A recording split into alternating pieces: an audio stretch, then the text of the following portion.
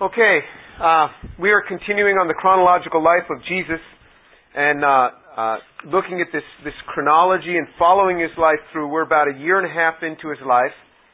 And let me just clarify something, because last week I talked about the different sections of where people went prior to the death of Christ. So we talked about Sheol and Hades being the same thing. That is where the good went. Then there was the bad side. There was the bad side that was separated into three divisions. Tartarus. Then there was also hell, where people went, and the abyss, where demons went. But I never mentioned what happened after Christ has come and risen from the dead. So some people came up afterward and they wanted some clarity on that. So what happens to the believer now? As soon as a believer dies, the body may be buried in the ground or may be cremated, the spirit instantly goes to be with God in heaven. That is no longer in Sheol or Abaddon, in Sheol or Hades. It is immediately taken up into heaven. Jesus never went to hell to bring anybody up from hell. What he did is, it says, he went and he took captivity captive. This was from the good side, Sheol and Hades, that he took the good. Those who, Jesus said, it was in the bosom of Abraham or paradise. That was the two words that were used, synonymous words. Jesus used both of those words to describe where they were. The rabbis used the bosom of Abraham, and he took them up. The ones that were in hell, he never took them up. And that is a temporary holding place, as we said, until they go into the lake of fire. But just an assurance that if you are in Christ, or if you have a friend or family member who is in Christ, if you perish instantly, your soul is instantly with God, and one day God will raise up your body as well. And you say, well, what if the body's been cremated? Look, he made it once before, he will make it again. The atoms are all still there. They really are. The atoms are all still there, and the great chemist can put this back together just as he did one time before. Okay, so let's look at the next portion. We're going to pick it up in Mark chapter 5, verse 21. So three of the Gospels record these events. Three of the four Gospels are recording this event. I think Mark spends the most time on it, so we'll look at it in Mark. We'll focus in Mark. So Mark chapter 5. Now we have just come to the end of that very long day.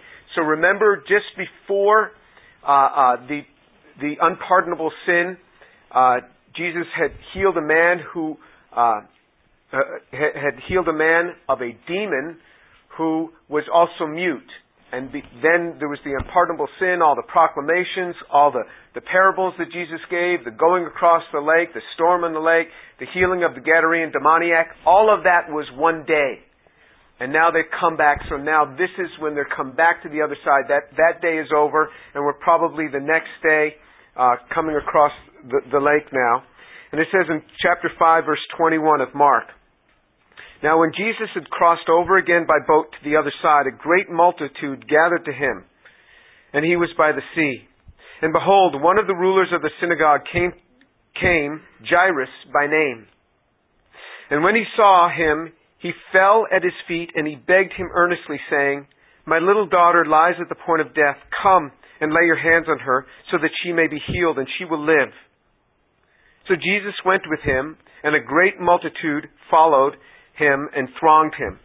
So it actually says, if you look at the passage, there's a passage in Matthew about this, there's a passage in Luke, it says that when he came back across to the other side, the multitude was waiting for him. So he could not have been gone long. So they come back the next day, the multitude is still there. He comes back across, and it says that they were waiting for him on the other side. One of the rulers of the synagogue came to him, Jairus by name. This is very interesting that the Bible picks out lots and lots of names, filled with names. Generally, when you tell stories, you don't put lots of names of people. You may have known someone who's telling you a story about something that went on. And they say, oh, this friend of mine, so-and-so did this.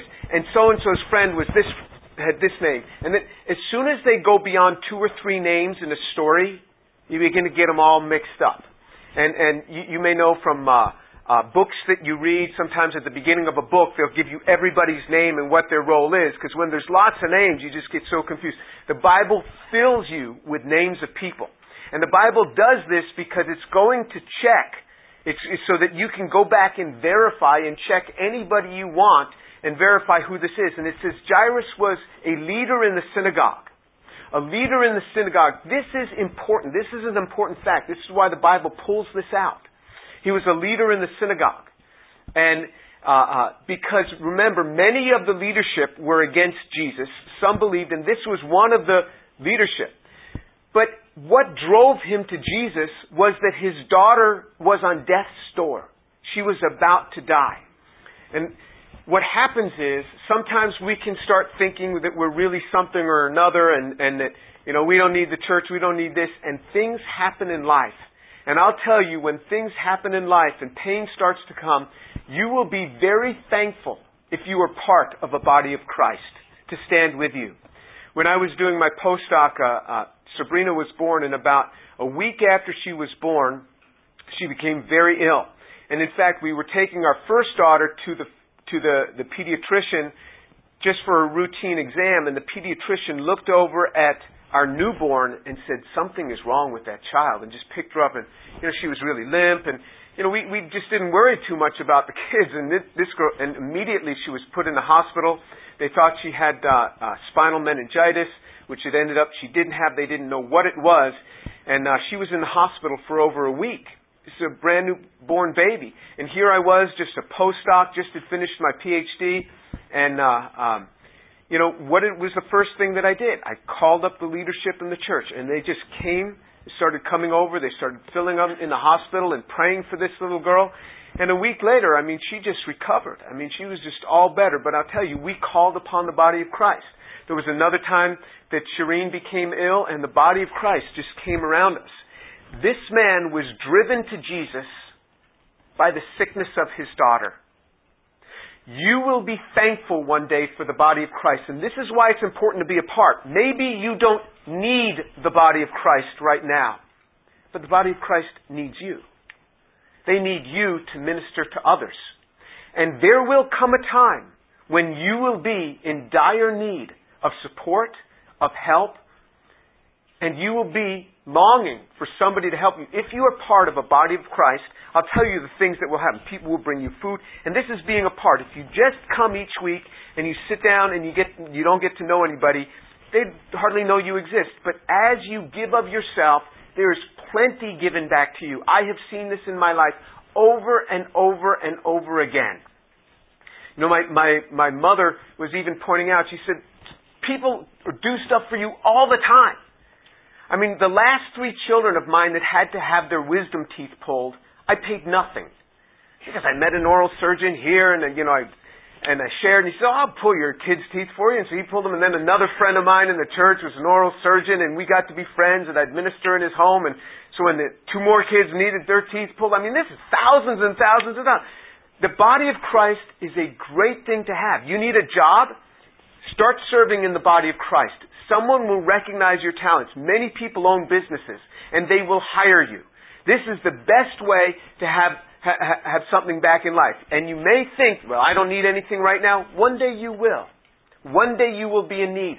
This man was in need. His name was Jairus, and the Bible documents this to name him so that people can go back and check. Was it true?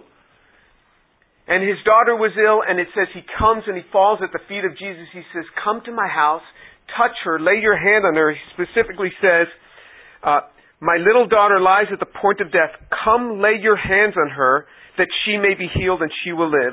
So Jesus went with him. So this man's faith went to the point of saying, if you touch her, she will be healed and live. He didn't have enough faith, like the centurion said, don't even bother coming to my house. You don't even have to. Just speak the word and my servant will be better.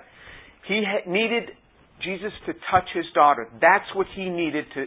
That's the level of his faith. And Jesus said, okay. Jesus didn't rebuke him and say, well, I don't even have to go to your house. I could just speak the word. If you had faith, I'd have done it. But because you didn't have that much faith, I'm out of here. No, he didn't do that. He went and he ministered according to the level where his faith was. He said, okay, you want me to lay my hands on her? I'll do it. So now he's on the way. But it says that the multitude thronged him. And from what I've read, this word thronged him is a very intense word. So there's multitudes just pressing in on him.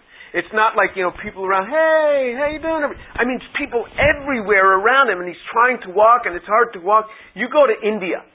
In 1998, I ministered in India to 5,000 youth, and it was a small youth conference in India, and 5,000 Christian youth. And so I was the speaker from the United States, and when I would walk, they'd just be constantly around me, and the people who were with me were just kind of trying to make a way for me to walk. I wasn't used to this type of thing. Can you imagine what they were doing with Jesus? And it says in verse 25 of Matthew chapter 5, Now a certain woman had a flow of blood for 12 years, and had suffered many things from many physicians. She had spent all that she had, and was no better, but rather grew worse. When she heard about Jesus, she came behind him in the crowd and touched his garment, for she said, If only I may touch his clothes, I shall be made well. Immediately the fountain of her blood was dried up, and she felt in her body that she was healed of the affliction. And Jesus, immediately, knowing in himself that power had gone out of him, turned around in the crowd and said, Who touched my clothes? But his disciples said to him, You see the multitude thronging you? And you say, Who touched me? And he looked around to see who had done this.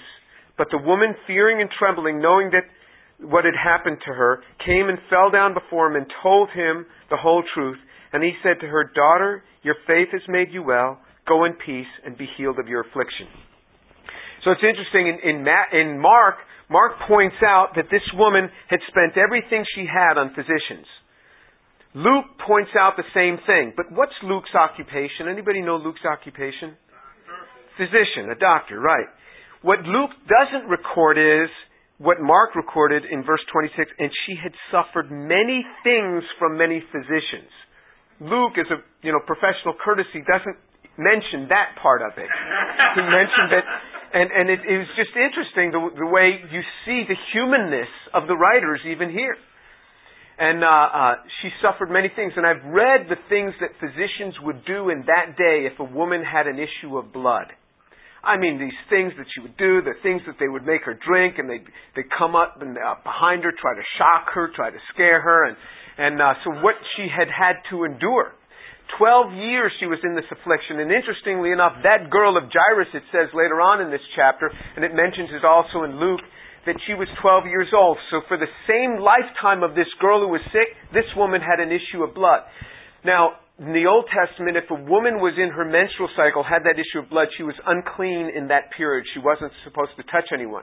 If a person had an issue of blood constantly, as this woman, she was deemed unclean. If this woman's issue of blood had started, say, in puberty, she would be either unmarried, or if she had been married, she would be divorced by now. We have no reference to a husband. She had spent everything she had. A woman was totally dependent upon their husband in that generation, in that culture. And so here she was, separated from society because she wasn't allowed to touch anyone. So she was deemed unclean. So for 12 years, she could have no dealings with society. If she had been married, she was divorced at this time, or she was unable to be married. People only lived to be generally into their 40s. That was the general age in that generation. So most of her life now is consumed. This is the state of this woman. And here she's pushing through this crowd, which she's not supposed to do. She is supposed to announce herself as being unclean and unable to be in a crowd like that. But she knew, this is my only hope. This is the state of this woman. Here is a woman that is separated from society. I want you to remember that, because I want you to see how Jesus responds to this person who has been shunned for 12 years. Remember, if we're shunned for 12 seconds by a group, we're just so beat up and just the whole world is against me. Everybody hates me because for 12 seconds they weren't nice to me. 12 years, this woman has been shunned by society. And it says she had a flow of blood for 12 years in verse 25, suffered many things. And then in verse 27, when she heard about Jesus, she came behind him in the crowd and touched his garment. For she said, if only I may touch his clothes, I shall be made well. How far did her faith go? I can't do this at a distance. I've got to touch his clothes. She knew she was not allowed to touch him. She could not make him ceremonially unclean, but I had to touch his clothes. Luke says she touched the fringe of his garment. If you look at Orthodox Jews today, you will see tassels hanging from the sides of their clothes. That is mandated to them under the law of Moses. Jesus had the tassels hanging from his clothes. All she had to do was touch those tassels. It says the edge of his garment. The edge of their garment always had the tassel. Just touch the tassel, she thought, and I will be made well. You see the level of her faith? Immediately, in verse 29, the flow of blood was dried up, and she felt in her body that she was made well and healed of her affliction. Jesus, immediately, knowing in himself that power had gone out of him, turned around in the crowd and said, "Who touched my clothes?" And then the disciples are shocked. I mean, like everybody touching their clothes? But he knew something was different. And the woman, it says, was fearing and trembling. And she came, she fell down before him, and she told him, "I touched your clothes. I am sick. I have an issue of blood." She told him, it says, the whole truth. And he said to her, "Daughter." Look at that word. He didn't call her woman. He said to her, "My daughter." You know, my younger daughter, I'll say to her, "Baby girl." And she's 25 years old. And when I say to her, "Baby girl," I can just see her eyes. She knows everything is good. Because she's a high-maintenance little girl. And her dad has to do everything for her. And when I say, "Baby girl," she knows it's okay. This is what he says to her. He says, "Daughter." This is a woman for 12 years shunned by society. He didn't turn around and say, "How dare you touch me? You know you're not supposed to do that. The law of Moses says you're not supposed to get near me. And here you touch my clothing? I got to, get this thing dry cleaned." Doesn't do that. He says, "Daughter, daughter." I mean, look at the love. I mean, she has never been called daughter for years. There's no reference to her having a father here. He reaches out to her. This is the state of our Jesus. This is the Jesus whom we worship. This is the Jesus whom we have. In our time of desperation, he speaks to us the most affectionate name that he knows that he can do. He says to her, "Daughter." Then he says, "Your faith has made you well." In other words, it wasn't the touch. It was your faith. Your faith has made you well. So remember, after the unpardonable sin, there was a prerequisite of faith for healing. Prior to the unpardonable sin, we see many people healed without any faith. Now, he said, it's going to need faith. He said, "Your faith has made you well." Then he says, he didn't just stop there. He said, "Go in peace and be healed of your affliction." Go in peace and be healed of your affliction. Just look at the words that he says. And then you don't have to turn here, but let me read it to you. In Luke chapter 8, verse 48, he says to her, this is how Luke records it. "Daughter, be of good cheer, for your faith has made you well. Go in peace." Be of good cheer. He says, I want you to be happy. You have lived in misery for 12 years. I want you to be happy. Our God proclaims upon us cheer. Be of good cheer. I don't like to see you saddened. When my kids are walking around sad, it hurts me. I don't want them to be like this. I want to take their sadness upon me and let them have my joy. My daughter called me the other day and she was really excited about something. She was so happy. I said, "You're really happy now?" She said, "Yeah, I really am." I said, "Is this going to last for 12 hours? Because, every day she calls me and it's mostly something that I need to do for her." And I said, "I want you in the morning to wake up and just start whistling Zippity-Doo-Dah. I want you to be happy because when you're happy, it makes me happy." And this is what Jesus said. He says, "Be of good cheer." He says, "My daughter, I want you to be happy." I want to focus in on another thought on this. Jesus said in Mark chapter 5, verse 30, it says, "And Jesus, immediately knowing in himself that power had gone out of him." That's an interesting verse. In Luke 8:46, Luke records it this way. But Jesus said, "Someone touched me, for I perceived power going out of me."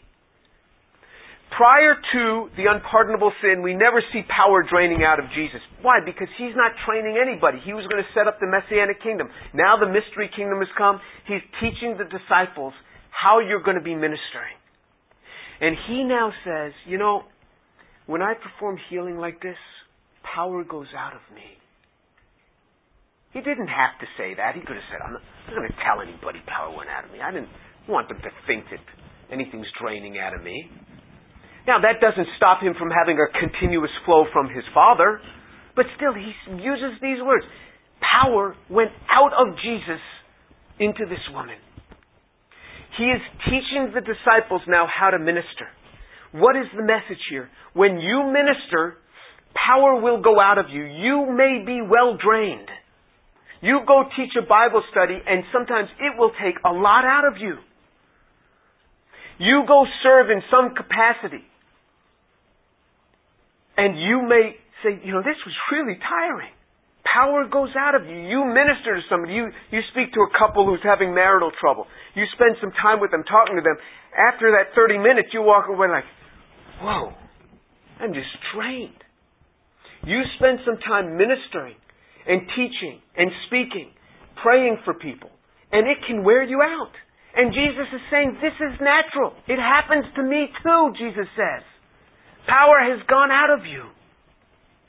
Very often after people have had a spiritual high where they've really ministered, the next day or for the next week they're depressed. This happens a lot. We see the same pattern with Elijah. His powerful time, and then went right into depression. Very common. So if you have, some spiritual high where some great worship service you were part of, pouring out yourself for the Lord, or ministry time, just remember this thing of, going down into depression and feeling just totally spiritually wiped out after you were ministering to so many other people. This is not unnatural. It's actually quite natural. Jesus said, power went out of me. She just touched me and power went out. Imagine if you've ministered for 30 minutes or an hour. How much power is going to go out of you? Go to the fountain of life and receive more. If any man is thirsty, Jesus said, let him come to me and drink. And as the scriptures have said, out of his innermost being will flow rivers of living water. If anyone is thirsty, let him come to me and drink. Jesus said, you go back to Jesus and get filled more. But this is natural. When you serve, you pour out of yourself. Let's turn to John chapter 12, and we're going to close after that. John chapter 12. In John chapter 12, verse 23. This is near the end of Jesus' life, because remember, John is not written in chronological order. Because it says many people were coming to Jerusalem from all over the world and all over the land, and they wanted to see Jesus. They had told Jesus' disciples, and so He knew that the end was near. And it says in verse 23 of John chapter 12, Jesus answered, saying, the hour has come for the Son of Man to be glorified. Truly I say to you, unless a grain of wheat falls into the earth and dies, it remains by itself. It remains alone. But if it dies, it bears much fruit. He who loves his life loses it. And he who hates his life in this world will keep it to life eternal. If anyone serves me, he must follow me. Where I am, there shall my servant also be. If anyone serves me, the Father will honor him. Look at the power of these words. He says, I say to you, unless a grain of wheat falls onto the earth and dies, it remains by itself alone. But if it dies, it bears much fruit. If you love your life, you will lose it. I have known people who everything was for themselves. Everything was for themselves. And their lives were always empty. You would think that if you did everything for yourself, that your life would be very happy. Because everything you want, you got. Look at movie stars. They got all this money, all this fame, everybody, and they're all on drugs, and they're all falling apart, and they can't stay married for more than a month. Everything is falling apart. They have everything. If you just thought of it logically, you would think that if you just take everything for yourself, you should be the most happy. But we know life is just the opposite. Mother Teresa poured out her life, and she was always happy and filled. When you pour out your life, you are filled. If you keep everything to yourself, well, I got to do this for myself, I got to do this for myself, good. You will never be happy. You will never be happy. It's to the extent that you pour out your life for another that you're happy. This is why we give. This is why we give our money to others, to other needs, to the church, to whatever need there is. You give this because you would think that, the more money you have, the happier you have. No, as you learn to give, it makes you happier. The happiest people I know are givers. They are givers of their time, givers of their resources, givers of their money. They're the happiest people I know. Jesus said, if you learn to give, power's going to drain out of you, but then God gives you more. He gives you more. He gives you more back. You'll get to know an oral surgeon who'll pull your wisdom teeth out for you. You'll be blessed over and over again. Then he says, whoever loves his life loses it. He who hates his life in this world keeps it to life eternal. If anyone serves me, he must follow me. Remember, Jesus is on his way to the cross. There is a sacrifice involved in service. If anyone serves me, he must follow me. Where I am, there will my servant also be. If anyone serves me, the Father will honor him. You serve, and guess what happens? God is in heaven, and he's looking down, and he says to me, see that one serving me? Bless him. Honor him. Honor him. I have seen this in my life. My life is a living testimony of God bringing me places and doing through me that I never deserved. Never deserved. People think that my IQ is 70 or 80 points higher than it really is. I get so much more than I ever deserve. You students are so much more talented than me. I can't read music. I can't play any instrument. Rice students, they all, play in symphonies for lunch. And you eat calculus for lunch. I didn't take calculus. Times were different back then. I took pre-calculus in high school. I took calculus when I first went to college. My son Ben has taken 3 years of calculus and he's not even out of high school yet. I didn't learn about DNA, just learn about it till I was in high school. You learn about DNA in kindergarten. You know so much more than I do. But God has brought me so far because I know He has interceded on my life. People see me, once in a while, an old friend from elementary school will email me, and we'll have this email come, and they'll be like, how did you get to where you are? They're just amazed. And I understand their amazement. I really do. God does things with people that learn how to give of themselves. I need help. I need help. I need help with this class. If you are a member of this class, what makes you a member? If you have been here for more than 2 times, if this is your 3rd time to this class, you are a member. All right? I need help. I need greeters to stand by that door so that when people are walking in, you smile and you look them in the eye and you shake their hand and you say, my name is Daniela. Hi, nice to meet you. And you greet people so that when people come here, they feel welcomed. I need people to person that table, to man and woman that table. So that you can get these cards made out fast, get people signed and get them moving, get them back over there to the table. I need people to watch over that table and help Mrs. Harrison to get that table set up. I need you to do that. It doesn't cost you any more time. You're already here. So instead of just coming in here and filling your face, you are family now. And you help us to minister to others. All right? You help us to minister to others. And you encourage people so that when you see somebody new come in, you sit next to them. You don't sit with your friends, you sit next to them. That you give something of yourself. If you love your life, you're going to lose it. But who knows? Maybe that person you just sit next to because they're new will end up being your spouse. You don't know what blessing you're going to get. You have no idea. You go and befriend them. So many of you have probably seen it in my home. I'm sitting at this table and there's all these new people around saying, okay, tell me your story. You come from a Christian home? Tell me your story, how you came to faith, if you know the Lord. If you don't, tell me about your home. I want to know something. Don't you think I have other things to do? I have 1 or 2 other things I could be doing. But I want to reach out. I need you to help me in that. That's in addition to anything that you might get plugged in the church or get plugged in with on campus, in campus groups. You need to be plugged in somewhere in some role of service. But what you do here isn't even really service. This is just family. Family has to do this. You need to learn to reach out. I need to learn to reach out, and it will make you a better person. Because I learned to minister to others, and I didn't learn this in my home. I learned this in the body of Christ. All these good habits I learned in the body of Christ from godly people. They taught me how to greet people. This has helped me so much with my career. So I can be at some American Chemical Society event. I can walk up to anybody and introduce myself and say hi. And you say, well, everybody knows you now because you're a great chemist. When I was an assistant professor, people would walk by and I'd have a poster. I'd see some famous chemist and I'd go and I'd grab them by their hand and say, hi, my name's Jim Tuitt. And I want you to show you my work. And I'd grab every famous chemist that walked by. I'd grab them to show them my chemistry poster. I would do this. And I'd start speaking so fast and tell them through this thing. And I could see them. They'd go from my eyes and they'd look down at my name tag. And then I knew I got them. This is how you get yourself famous. So you'll go to these dinner parties at your work. You'll see, the CEO walk in and everybody's afraid to go near them because this is the CEO. Go up, walk up, meet them.